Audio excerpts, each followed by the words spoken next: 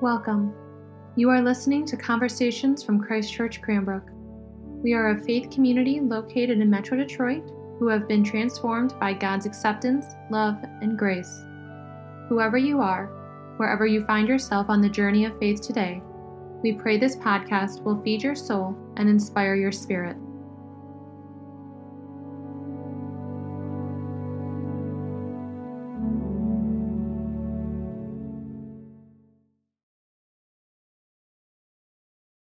Grace, mercy, and peace to you from God our Father and the risen Lord Jesus Christ. Amen.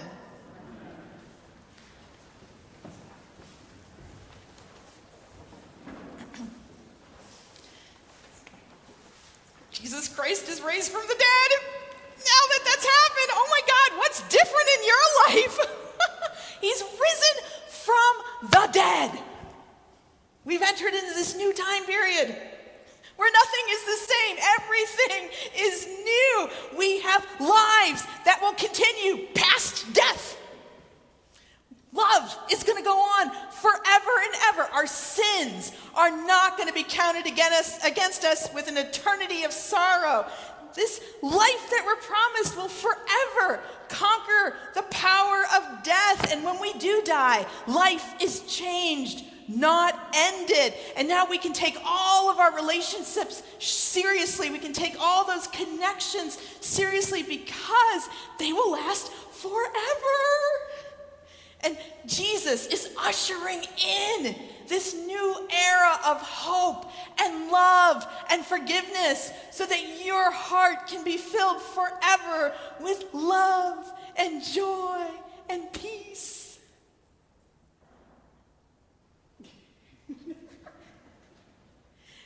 That's like so not what happens, is it?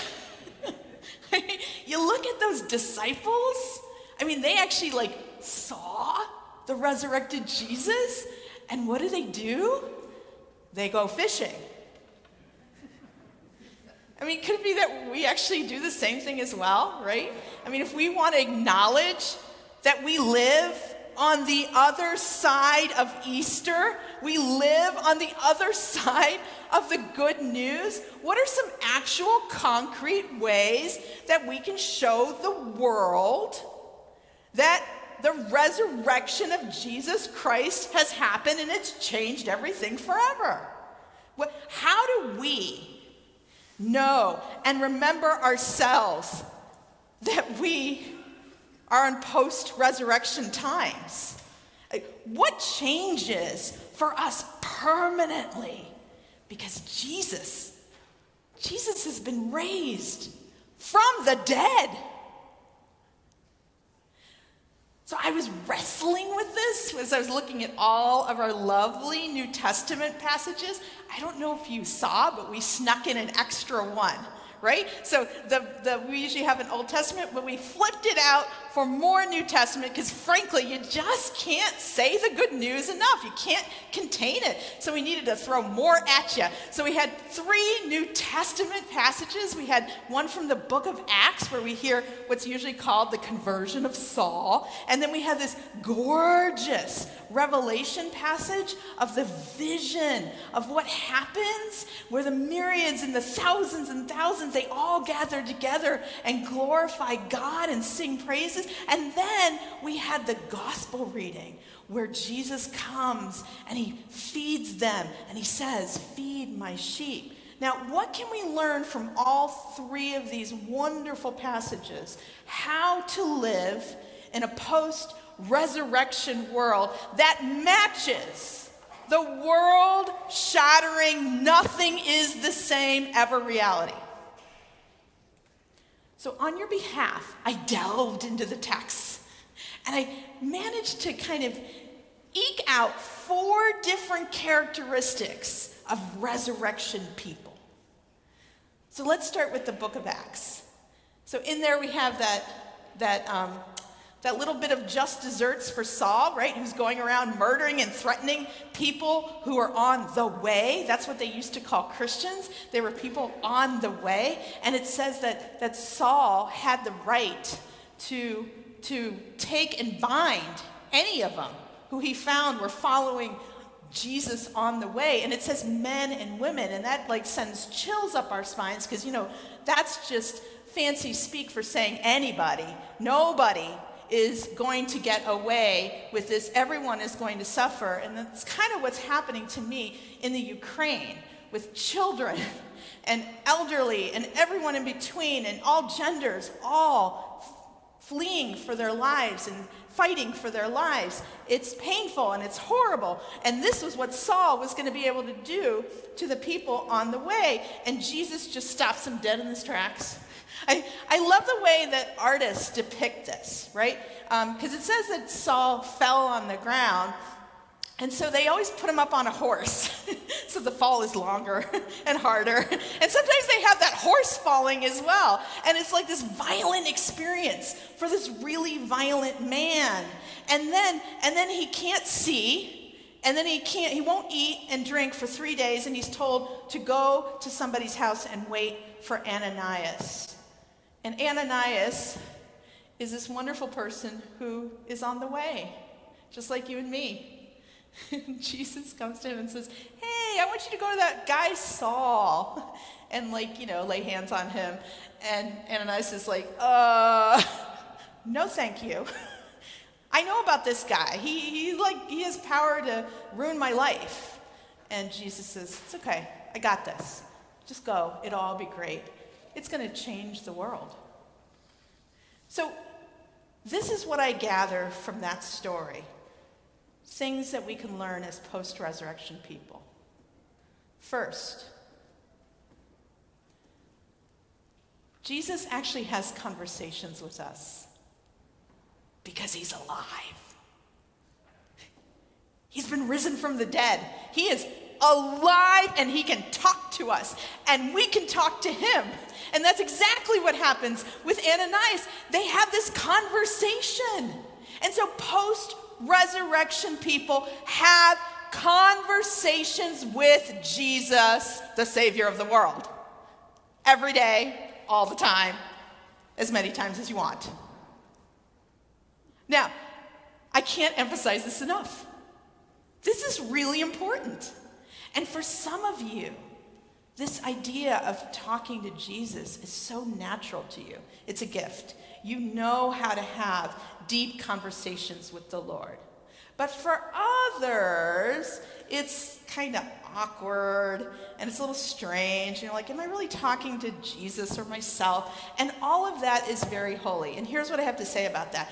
In the post-resurrection world, we have the church. And the church allows us to lean on one another and one another's gifts. Some of us are gifted and know how to have conversations with Jesus. Others of us are gifted and know how to go talk to people who have conversations with Jesus.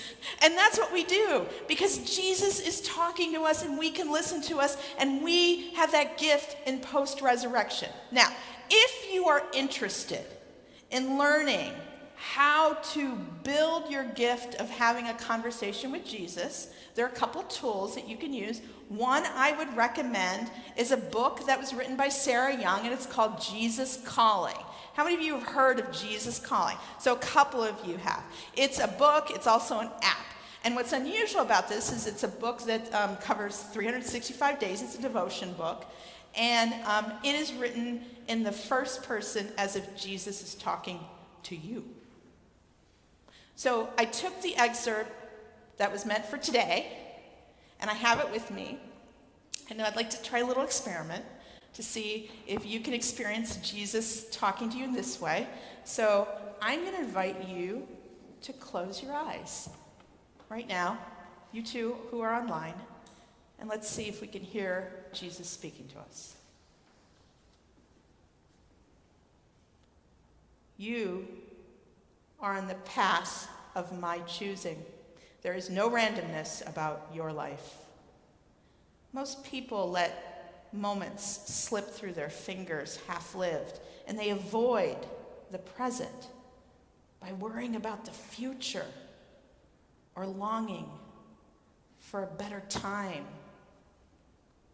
But you give yourself over to a life of constant communion with me. And you will find that you have less and less time to worry.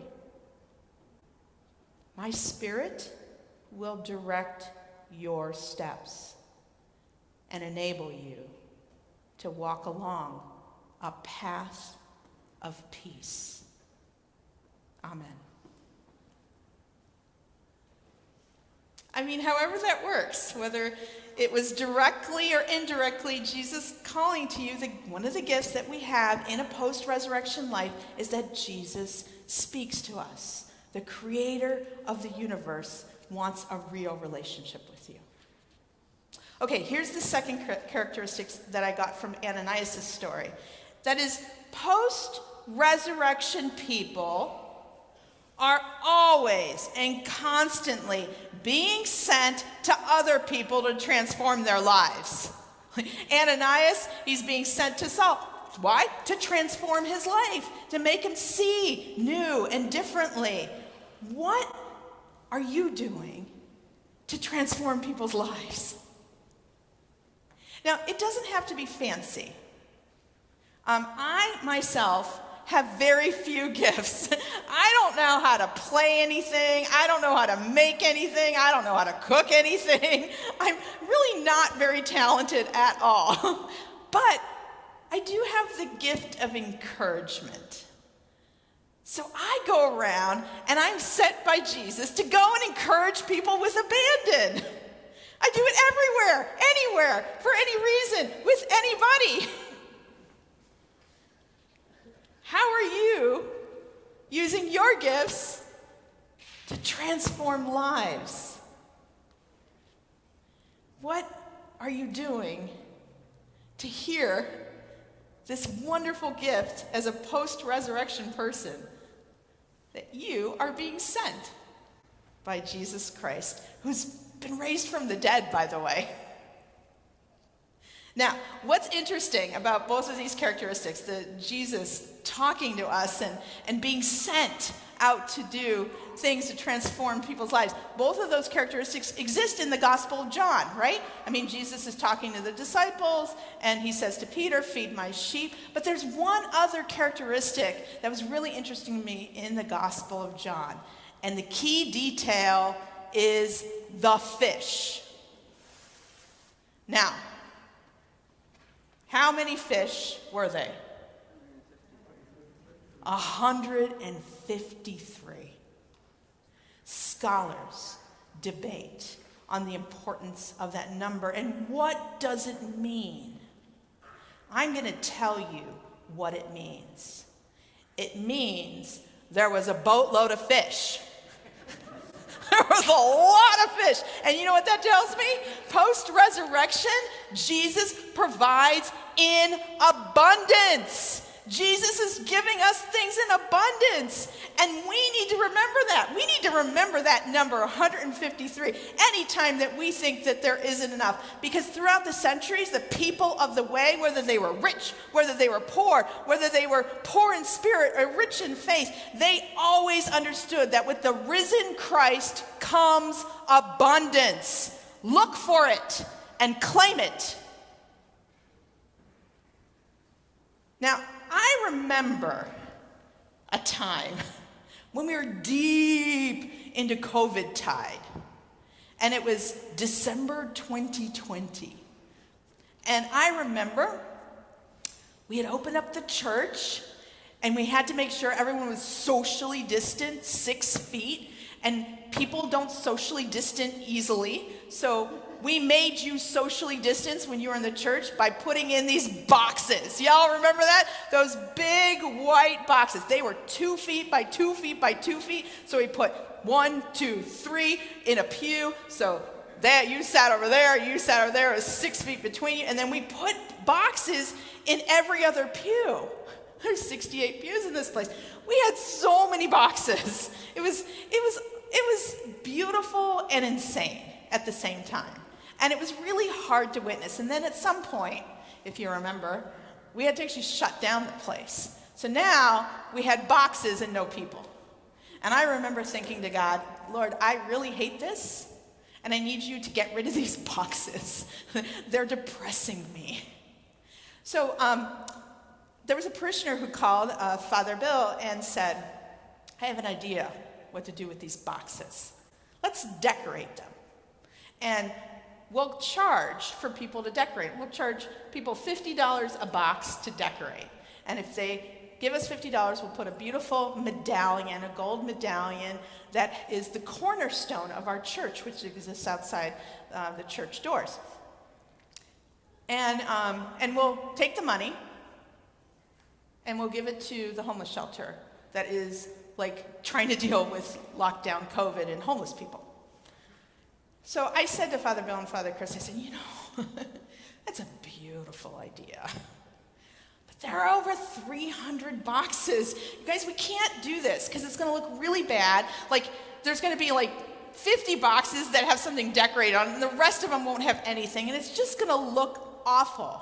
I mean, even because it's Christmas time, even if people are very generous, we'll get 100 boxes. That's $5,000, but it's still going to look awful. You know what? I forgot that we live in a post-resurrection world. $17,000, and every box had a medallion. God brings abundance. Jesus Christ says there's more than enough. You live that way because that's what God in Christ has given us. Now, last one. Book of Revelation. Fantastic vision of the myriads and thousands gathered together. And what are they doing? What are they doing? They're singing. And can I tell you, this brings deep joy to our choir and our music director, Christopher, and musician in residence, Joe, because, they want us to sing. They want us to sing with our diaphragm, right? We're supposed to sing robustly and loudly because that's what post-resurrection people do. Now, if you're like me and you can't sing, it's okay. We're still called to sing as best as we can, but more importantly, we are all called to praise God, because what else can you do when a man who is dead is now alive and says to us, this will happen to all of us one day as well? What else can you do but praise God? Praise God with everything you have, with your voice, with your writing, with your being, with your diaphragm. Praise God. And this is how we live as post-resurrection people. It's actually really simple. It's not rocket science. Four things. Jesus wants to have a conversation with you. Go ahead and have it. Enjoy it. Number 2, Jesus wants you to help scales fall off of people's eyes. Use your gifts and go where he sends you and transform people's lives. 3, Jesus has given us plenty. Go find the 153 and cast your net to the other side. And 4, Jesus delights, absolutely delights in your praise, however you do it. So sing loudly with the choirs of angels. Because, brothers and sisters, we live in a post-resurrection world. Jesus has risen from the dead. Hallelujah.